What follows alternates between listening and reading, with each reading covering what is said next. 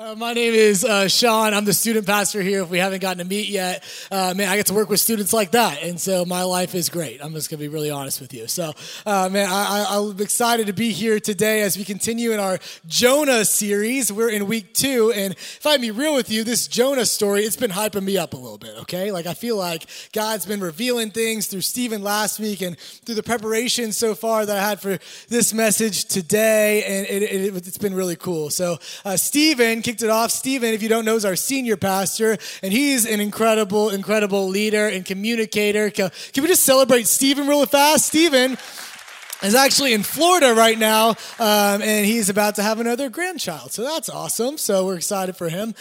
Stephen kicked it off last week, and just to recap where we were, so we're on the same page going in, Stephen talked about a guy named Jonah, okay? The book is called Jonah. The main character's name's Jonah. It is not a coincidence. They are the same person, okay? So Jonah gets this very clear call from God, and God tells Jonah, hey, Jonah, I want for you to go to a city called Nineveh. Y'all say Nineveh. Nineveh, okay? And so Nineveh is a terrifying place. Just going to be straight up with you. How many of y'all have ever seen the movie The Purge? Okay, cool. It's okay. It's okay to love Jesus and see The Purge. It's okay. You can raise your hand. So The Purge, The Purge on steroids is what Nineveh was, okay? So you think you don't want to be in The Purge? Cool. Either did Jonah. And so Jonah said, nope, not going there. And what did he do? Instead, he ran to a place called Tarshish. So Tarshish is comfort, okay? It's represented by comfort. Tarshish is Florida, okay? That's where that is. He decides to go to Florida and to go to the nice sandy beaches instead of going to The Purge. And so he decides to get on a boat and to sail off to this place called Tarshish. And in this moment, Stephen talked about how God throws a storm at the boat that Jonah's in with all these people, and these people are freaking out. They're like, oh my gosh, we're about to die in this boat. And then they realize in this moment it's Jonah's fault because Jonah was disobedient to God and decided to go to a different place. God put them in danger, put them in a storm. And so what do? Naturally, they throw Jonah off the boat and say, bye, dude, you're out so we can be safe. Throw him into the ocean. And then Jonah begins to tread water and drown. And this is where Stephen leaves us in the place by the last verse of Jonah 1, which I want to recap, because this is how he got set up, the guy that he's supposed to lead well and set up for success. This is where he left me with, okay, which was this verse, verse 17. And the Lord appointed a great fish to swallow up Jonah, and Jonah was in the belly of the fish 3 days and 3 nights. Thanks, Stephen. I appreciate that. I get to preach a message that fully takes place inside the belly of a fish. So that's awesome, right? See, Stephen, he did an awesome job of setting this story up, and he addressed it last week. If we can be honest, it's a little bit weird, right? We can be real, to have the concept of a dude living inside of a whale for 3 days, that's not something we often think is possible, is it? How many of y'all ever watched Shark Week? Those people are not on there. It's not a documentary, right? They're not telling the story of the time they were inside a shark for a little bit and then came back out, right? No, they're done, okay? Their life is over. And so it's not common that someone sits inside of a whale and contemplates life for a few days and then gets out of the whale to tell the story. It could seem improbable on paper. And so here's what a lot of people do. Maybe you've done it. I've done it, okay? We read the story of Jonah. And we go, that's cool symbolism for something, right? Oh, okay, God, I see you're playing a joke here. Cool. Or what we do is what we do with all the parts of the Bible we don't understand. We just flip past it and pretend it never happened, right? That's what we do. But could it be that Jonah was actually inside the belly of a whale? I know it sounds crazy. Maybe you're walking in here, you've never been to church before, you're exploring faith, and you're like, y'all are wild. I'm about to leave. Before you do, and before we count this story as so outlandish, can we maybe just remember who our God is? Can we maybe just remember who the God that we serve is? Hey, maybe you are new today. Maybe you're investigating God, and you're wondering who he actually is. And can I just paint a picture for you? See, the same God that put Jonah inside a belly of a whale is the same God that looked at water and said, hey, let me make this party better, and turned it into wine.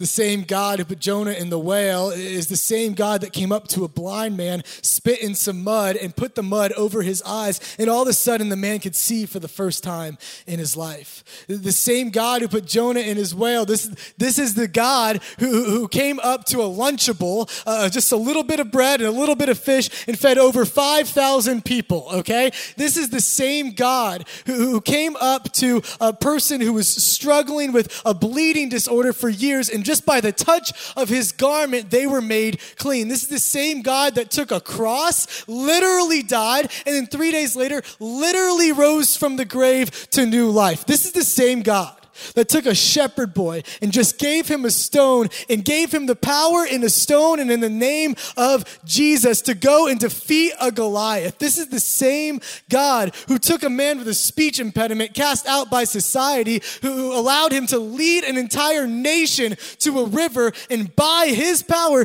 just to separate the waters so they could walk on dry land. This is the same God that made the sun literally stand still.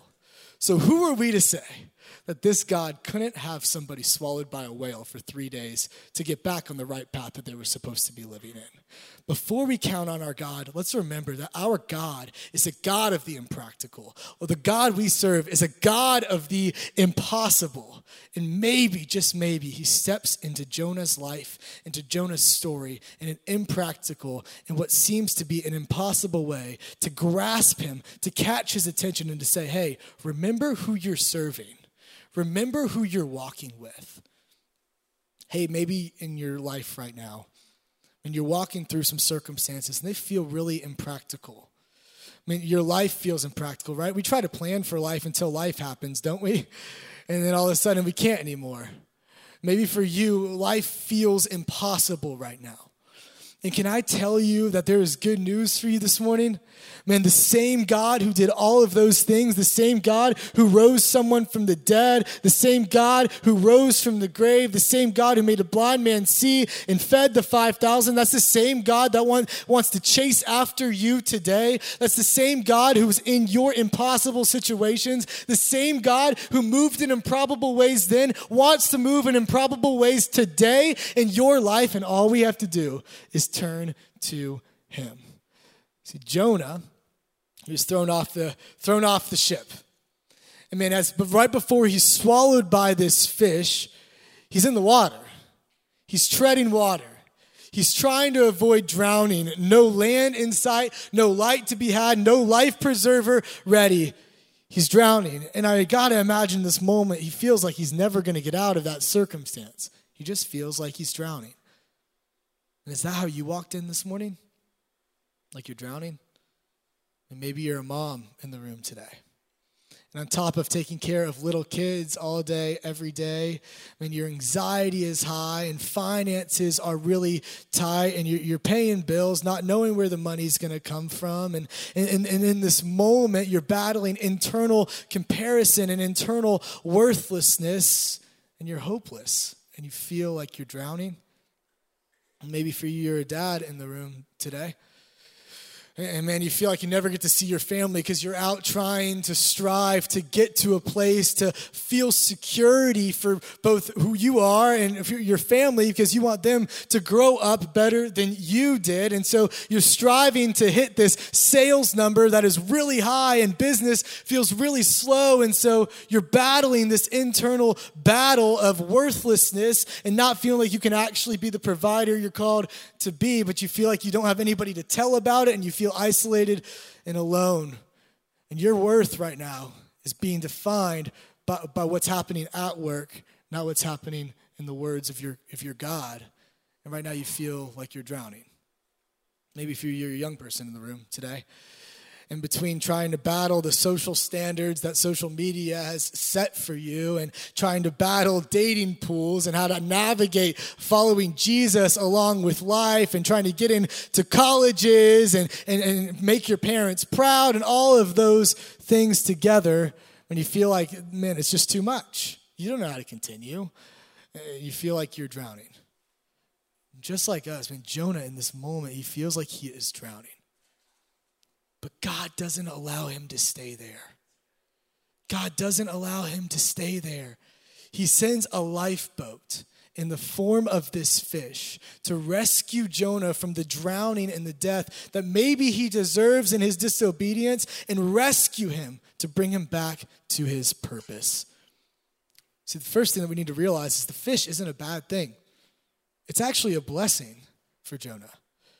And if you think about it, I don't know about you, but if I'm Jonah and I see a massive fish with its mouth open coming to swallow me, I'm not thinking it's a good day, right? I'm not thinking, oh yeah, this is how I planned my Tuesday afternoon to go. No, that's not what I'm thinking. What I'm thinking is, oh my gosh, what is going on? A fish, I'm inside a fish, what's going on? But what we need to realize about this story, so often we can look at this, at the fish of our life, right? The place that we never expected for God to put us in as the bad part of our life. But in reality, maybe it's actually a blessing to rescue us from where we're trying to run that is going to lead to death, not to life. See, Jonah, in this moment, he's rescued from his disobedience.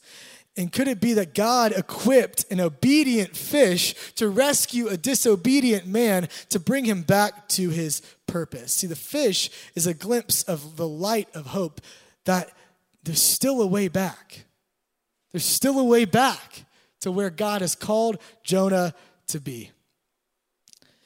And so I want to ask this question this morning. I want for us to think on it and reflect on it as we're in our time together. Could God be offering me a lifeboat? Could God be offering me a lifeboat this morning? And maybe you're in the room today.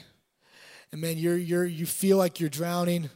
You feel like there's no way up. You feel like there's no oxygen left to be had. And can I tell you that Jesus is the lifeboat that God has offered for you to bring you back to your purpose and the life that he created you for?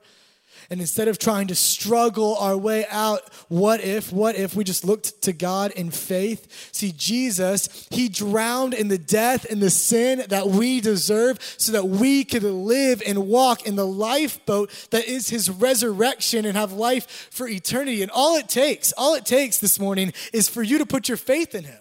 All it takes is for you to look at God and go, God, I believe you are my hope and my strength and my refuge, and I'm going to run to you today. I'm going to surrender to you today, and I'm going to believe today that you have the best for me. I'm going to stop striving on my own. And you're my God, and I'm going to follow you. What if God has a lifeboat for you this morning?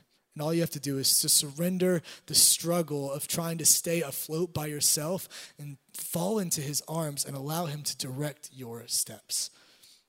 See, Jonah's rescued by the lifeboat of a big fish, and he's saved from drowning. I don't know now, though, Jonah finds himself in this whole new predicament, doesn't he? He's inside of a fish. Can you imagine the terrible situation that is? Man, how many of y'all have ever walked past the fish aisle on a 9 o'clock at night on a Tuesday afternoon at Kroger? It doesn't smell good, does it? No. Okay, maybe you've been deep sea fishing, you've been in a fish market, like that's not a smell I want to be around. I'm going to throw up. But in this moment, man, this is Jonah's shampoo and his aftershave and his shaving cream and his toothpaste, okay? It's not a good situation. And Jonah is in a whale. There's not light in a whale. I can't imagine there's light, right? It's got to be dark, and there's darkness that's flooding him. It has to feel like solitary confinement for 3 days. And it's not like he's just sitting in a chair, lounging back, waiting to be released. No, he's inside of a whale, meaning that everything else the whale's eating is coming in to meet him where he's at. And he's probably being thrown around by the waves inside the whale. And every time the whale turns left or right, Jonah runs left or right. And he doesn't know which way is up, which way is down. There's no way he's getting good sleep. He's restless. And in this moment, I got to imagine Jonah has a strong case of motion sickness. Y'all ever have motion sickness before? Maybe in a car, on a boat. Yep, cool, me too. Now, every time I go fishing, I get motion sickness, so that's awesome for me, right? And I take medicine. I have these little wristbands on that have this like little thing, and apparently they're supposed to work. I don't know how they work. It feels like magic or something. I don't get it. But the pressure points, I think they're just charging money. I don't know. But in this moment, right, I have all these things. Jonah didn't have any of that, right? He's just getting thrown back and forth, and he's motion sick. Is that how your life feels today? Do you feel motion sick? When you feel like, I keep trying to stand up and get some footing, but every time I do, it feels like another wave knocks me down. And I'm getting thrown left and thrown right. And every time I stand up, I get thrown down. And every time I'm trying to lay down, I get thrown up. And I can't figure out where God is calling me. This is where Jonah finds himself. And so how does he respond? How does he react in this moment? Well, I want to look through Jonah chapter 2, verses 1 through 9, and we'll see his response to God as he's in the belly of a whale. Jonah 2 says this, "Then Jonah prayed to the Lord his God from the belly of a fish, saying, I called out to the Lord out of my distress, and he answered me. Out of the belly of Sheol I cried, and you heard my voice. For you cast me into the deep, into the heart of the seas, and the floods surrounded me. All your waves and your billows passed over me. Then I said, I am driven away from your sight, yet I shall again look upon your holy temple. The waters closed in over me to take my life. The deep surrounded me. Weeds were wrapped around my head at the roots of the mountains. I went down to the land whose bars closed upon me forever. Yet you brought me up my life from the pit, O Lord my God. When my life was fading away, I remembered the Lord, and my prayer came to you, into your holy temple. Those who pay regard to vain idols forsake their hope of steadfast love. But I wish the voice of thanksgiving will sacrifice to you. What I have vowed, I will pay. Salvation belongs to the Lord." And I want for you to imagine this moment of darkness and confusion that Jonah is living in this moment. And what is his response? Is it complaining? No. Is it pouting? No. Is it weeping and trying to hide from it? No. Is it just begging God for him to get out of it? No. Jonah turns to prayer. In the middle of the belly of a whale, Jonah turns to prayer. After running away, after walking in disobedience, he has a moment where he says, enough is enough. Today, I'm going to turn to prayer and tell God what I think of him. Maybe that's your go-to today. Maybe for you, the step for you today is you need to stop trying to do all these things on your own. And you need to take a posture of surrender in prayer. See, Jonah's first response in this moment was to pray and surrender to God. He realized, hey, God, you're bigger than me. Hey, God, you're stronger than me. Hey, God, you're more powerful than I am. Hey, God, you are way more all-knowing than I am. So why am I trying to do it alone? I'm going to surrender to you. And so, church, today I want to ask a question. Are you surrendering in a posture of prayer? And while you're in the middle of the belly of the whale, are you surrendering in a posture of prayer? Do you look to God in those times? Or is your first instinct to look to the bottle and to the pills, to that website? Do you just pour out your words, whether they're good or they're bad or they're confused or they're depressed, to Jesus? Or do you hold them in and internalize them until they come out in an outburst to your wife and kids in a way you never would have expected? And do you pout? Do you fear? Do you cry? And do you spend unbudgeted money on things to try to fill the void and the gap so that you can maybe for a second forget about that you're in the belly of a whale? See, Jonah's approach is to stop trying to do it on his own and to begin to surrender in a posture of prayer. See, maybe today you need to stop trying to pull yourself out of the storm and enter into the place of surrender. Maybe the step God has for you today is to surrender. Maybe you need to get on your knees and surrender to the only God who has the power to put you inside of the belly of a whale and the only God who has the power to get you out of the belly of a whale. See, what you may not know about this prayer that Jonah prays, it's actually really cool. Every word of this prayer is not Jonah's. All of these words come from different psalms that have been written before him. And so what's happening in this moment is that Jonah is remembering that at one point in his life, he had memorized different psalms, and those are the words that he begins to say to God.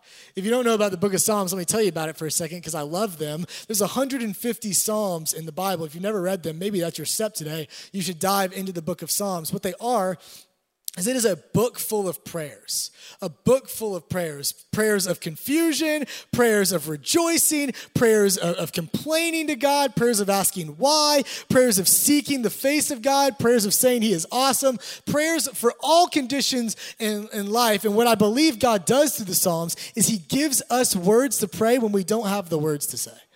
He gives us the words to pray when we don't have the words to say. And in this moment, Jonah, he doesn't have the words to say. Can you blame him? He's inside of a fish, right? Like, he's got to be confused. But what his heart knows, what his mind knows, what his soul knows is reminded of is the word of God that is already written on his heart way before the storm. And so he has words to pray. And do you know who else uses Psalms in the moment of despair? Jesus. And Jesus is on the cross. He's sitting there, nailed to the cross, very close to his final breath. And he says this line. He says, my God, why have you forsaken me? Maybe you've read it before, and a lot of people would just look at that and go, oh, why is he doubting God? But no, actually what Jesus is doing is he's tying back to Psalm 22, verse 2, because it's written on his heart. He might not have the words to say in that moment, but he says words that have already been written because it's written on his heart. And what that actually is doing, if you go back and read Psalm 22, is it's showing the beauty of what's to come, that there's this death for a moment, but life is coming, and he's fulfilling this foreshadow that happens in the Psalms. But why is he able to do that? Because the word is written on his heart. Why is Jonah able to pray in the midst of the most impossible circumstances? Because the word is written on his heart. See, what Jonah knew is this. Jonah knew the word of God could be his lantern in the midst of darkness.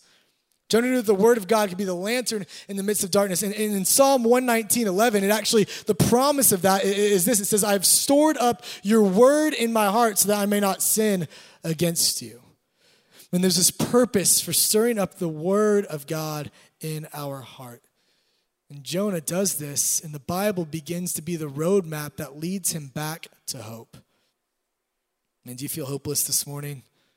You feel like you're in an impossible situation where there's darkness and you don't have the words to say anymore?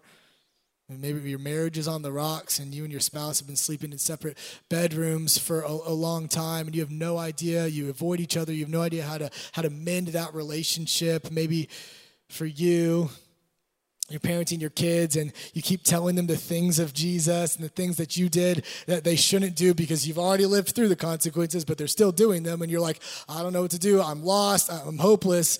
How do I get my kids back to the Lord?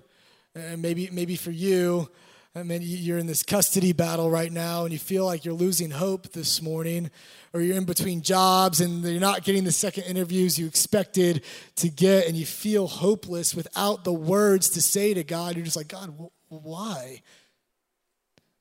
And Jonah, he memorized the Bible and he had it written on his heart. And the same opportunity is before us today. For us to have a light in the midst of darkness, even when we don't have the words to say, God's given us the words. We just have to begin to write them on our hearts. So I want to make this really practical for you today. Man, our amazing team here at Stone Creek has written a Jonah Devo that's on the YouVersion Bible app. And there's a card that looks something like this that maybe you got on the way in. We're going to go ahead and throw a QR code up on the screen. And what I want for you to do is I want for you to scan this one or scan that one. And this is a Jonah 2 plan. If you did Jonah 1 last week, congrats. We have more for you. You're welcome. So scan one of these. And what it's going to do is it's going to take you to a website. It's a launching page for you to get to the Bible app. Okay, and you can choose. We even let you choose favorites, okay? So you can walk through it with me, my personal plan, it's on there, or Ryan Rohan, his personal plan's on there, and Steven's is on there. And we all know you're going to pick Steven, but he only has 150 slots, okay? You got to pick one of us next, all right? And this is second service, you're late, maybe he's already full. I'm available, okay? I am. You can go into mine, all right? And what we can do is we can read through it together, and we can comment together, and we can pray together, and we can begin together to write the word on our hearts. Because what's true about this is the word isn't just meant to be read when we're in times of trouble, right? A lot of the times that can be our approach, isn't it? Like something bad can happen, and we can pull out the Bible and be like, all right, God, speak. Sarah, tell me what to do.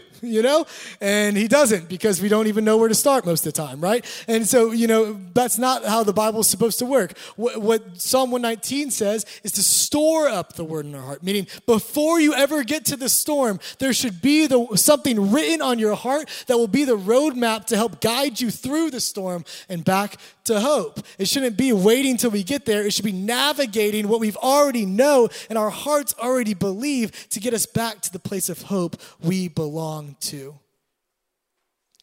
Jonah in this moment, he walks in this posture of confidence. He walks in this posture of confidence. In his prayer, he's praying words where he believes, and something in him believes that this isn't the end of his story. See, Jonah knew he would be set free even when all he saw was isolation. Is all you're seeing isolation right now? What if there could be a way to still be set free this morning? See, Jonah, he has confidence in this moment.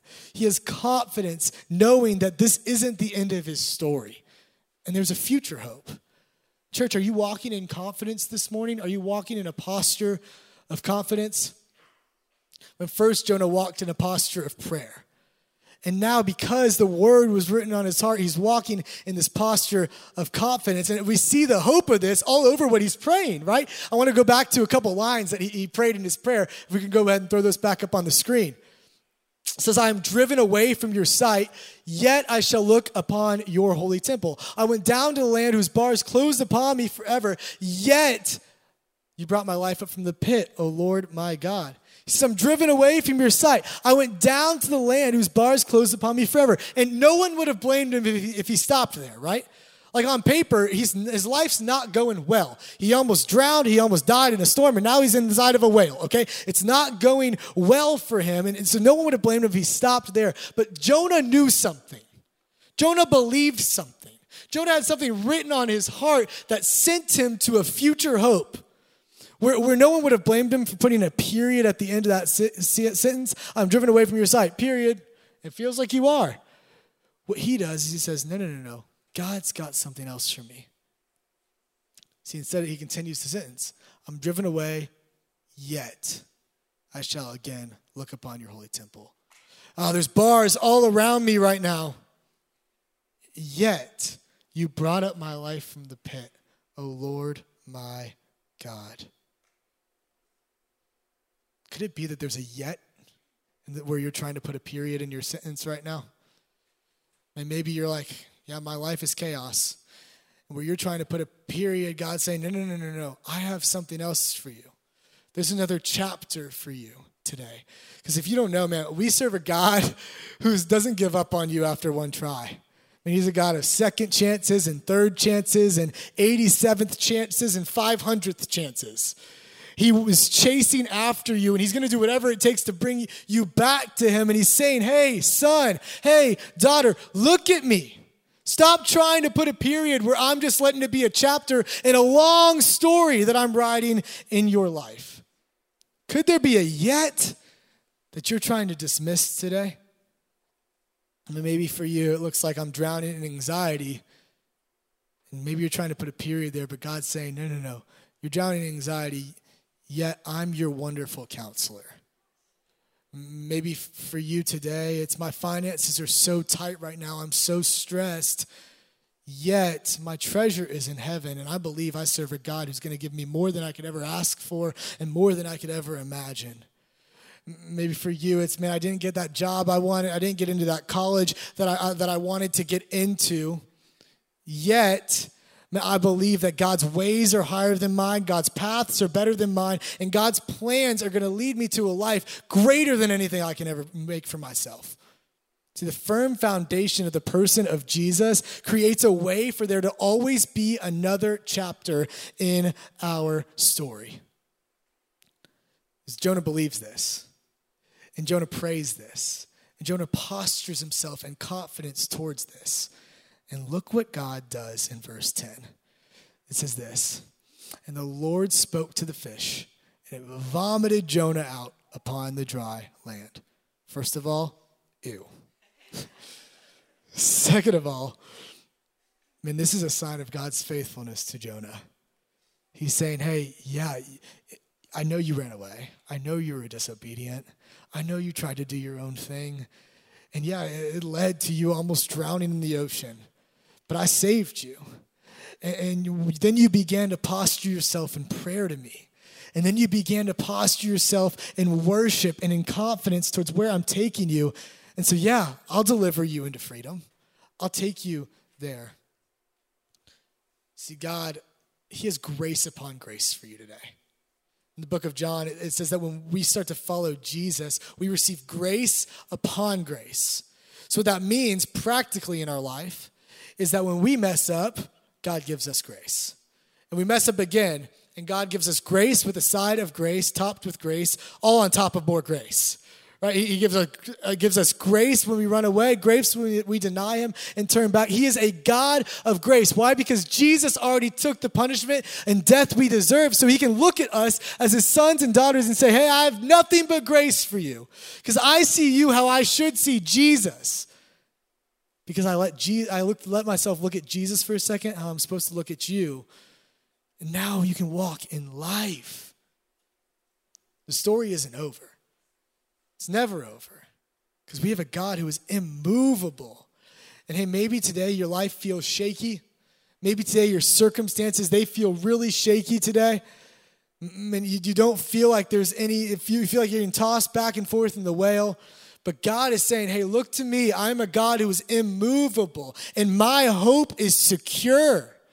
And maybe you feel like you're being thrown back and forth, and maybe right now your joy and your hope, it fluctuates based on the stock market or your bank account, and God's saying, stop. Your circumstances shouldn't control your hope. I should. I mean, the cross should. So to be honest, we all need hope, right? Hope is like oxygen. We need it to survive. And God is saying, hey, I have hope that is immovable in me, regardless of what's going on around you. You can stand confident, a posture of confidence, just like Jonah did. I mean, there's one more posture I want to talk about today. And it's a reminder of the story of Jonah. Man, it reminds me of the story that happens later in the New Testament in the book of Acts. There's this guy named Paul and this guy named Silas, and they're followers of Jesus. And what they're doing is they're literally going around places who don't know Jesus, and they're telling them about the gospel. They're telling them about Jesus. And it's so much so that it leads to this persecution of their faith. And Paul and Silas, they're thrown into prison. And maybe, because I know that a lot of this message, we've talked about the people in the room today who have been disobedient, who have run away from God, who've set their face away from Jesus. And a lot of us, that's true, and we need to come back and posture ourselves in postures of worship and postures of confidence. But for some of us in the room today, I mean, we are reading the Bible every day. And some of us, we are praying every day. We are seeking Jesus first. It is our natural inclination to run to him. Yet we still find ourselves in places like Paul and Silas did when they were in prison. And it can be so easy for us to go, God, what the heck? Like, I feel like I'm doing all the right things and I'm still here. Like, you're still allowing for this thing to happen in my life? And it can be so often we can sit there and complain and be like, God, what the heck? I'm going to try to break out of the bars because I'm trying to serve you. Why are you letting this bad stuff happen to me? But do you know what Paul and Silas do? They take a different approach. Instead of feeling bad for themselves and questioning God, what they do is they posture themselves first in prayer and in confidence and then in a posture of worship. Check this out, Acts 16. This is about midnight. Paul and Silas were praying, posture of prayer, and singing hymns to God, meaning they had to be pretty confident, posture of confidence and a posture of worship. And the prisoners were listening to them. And suddenly there was a great earthquake so that the foundations of the prison were shaken, and immediately all the doors were open and everyone's bonds were unfastened. They were free. But it wasn't the circumstance of freedom that drove their worship. It was the God they knew that they served who drove the postures that they stood in. And guess what? God delivered them to freedom. Hey, church, I don't know where you're at today. I don't know where your story is. I don't know if you feel like you're running away towards Tarshish right now. You feel like you're drowning in the ocean. You feel like you're locked inside the belly of a whale. Maybe you feel like you're in prison, you're in darkness, you're in isolation. I don't know where you are. But what I do know is that our God is immovable. And the hope that is found in our Jesus should not change based on the circumstances we're walking through. And all of us together as a body of believers this morning, we're going to close in an extended time of worship. What our approach should be the same, regardless if we're on the mountaintop or in the valley, because our God is the same. He's the same God who turned water into wine, the same God who rose people from the dead, the same God who gave purpose to hopeless people, the same God who's here right now in your life, wanting to run to you. So we're going to close, and very practically, I'm going to ask that you enter into a posture of worship. Maybe for you, that posture of worship looks like putting your hands in the air in a posture of victory. Maybe you've always wondered why people do this. It's because we are proclaiming victory. Hey, God, you are a God of victory. And regardless of my circumstances, I know that doesn't change you. You are victorious. And so I'm going to worship you in victory. And maybe for you, it's getting on your knees. Maybe you've seen people do this. And you're like, what the heck are they doing? And this is a posture of surrender. It's saying, God, hey, I've been trying to control things on my own way too long. Man, my life, it's a mess right now. And I know it's probably because I'm trying to drive the ship. And today I'm just going to hand over control to you and surrender to you. And I challenge you. Let's take a posture of victory or a posture of surrender as we close out. Let me pray for us, and we're going to worship our King together. Hey, Jesus, I'm grateful for you, Lord. I'm grateful for who you are. And Jesus, I just pray today that we would step into just obedience in you. Lord, if we feel like we're drowning, Lord, I pray that we realize you're trying to send us a lifeboat in the person of Jesus. And if we're in the belly of the whale, Lord, I pray that you would remind us that you're a God who wants to bring freedom and brings us hope even when we're trapped there for days. And Lord, I'm grateful that you're a God of the miraculous, and you can break chains in your name. You can set us free in your name. You can deliver us to dry land in your name. And you're a light in the midst of darkness. And for some of you in the room today, this morning, you've never given your life to Jesus, and you've never had that immovable hope. And your hope is very shaky right now. And can I tell you, there's a God who's immovable, and his hope is beautiful, and he is calling for you today. And all you have to do is put your faith in him. So if that's you, man, I want to pray this prayer, and I ask that you pray it with me. Jesus, I need your hope. Jesus, I believe in you. I'm tired of running. I believe that you died on the cross for me. I believe that you rose from the grave so I could have life. Today I decide to follow you for the rest of my life. Would you be my hope? And if that's you, what we like to do here is celebrate life change. And so we ask, I count to three, and I want for you to, if that was you, to put your hand in the air in victory, and let's make eye contact and celebrate together what God has done this morning. 1, 2, 3. Amen. I see you. Come on, dude. Jesus, I love you. And we're tired of running. We're ready to stand confident today in worship of our King. It's in your name we pray. Amen.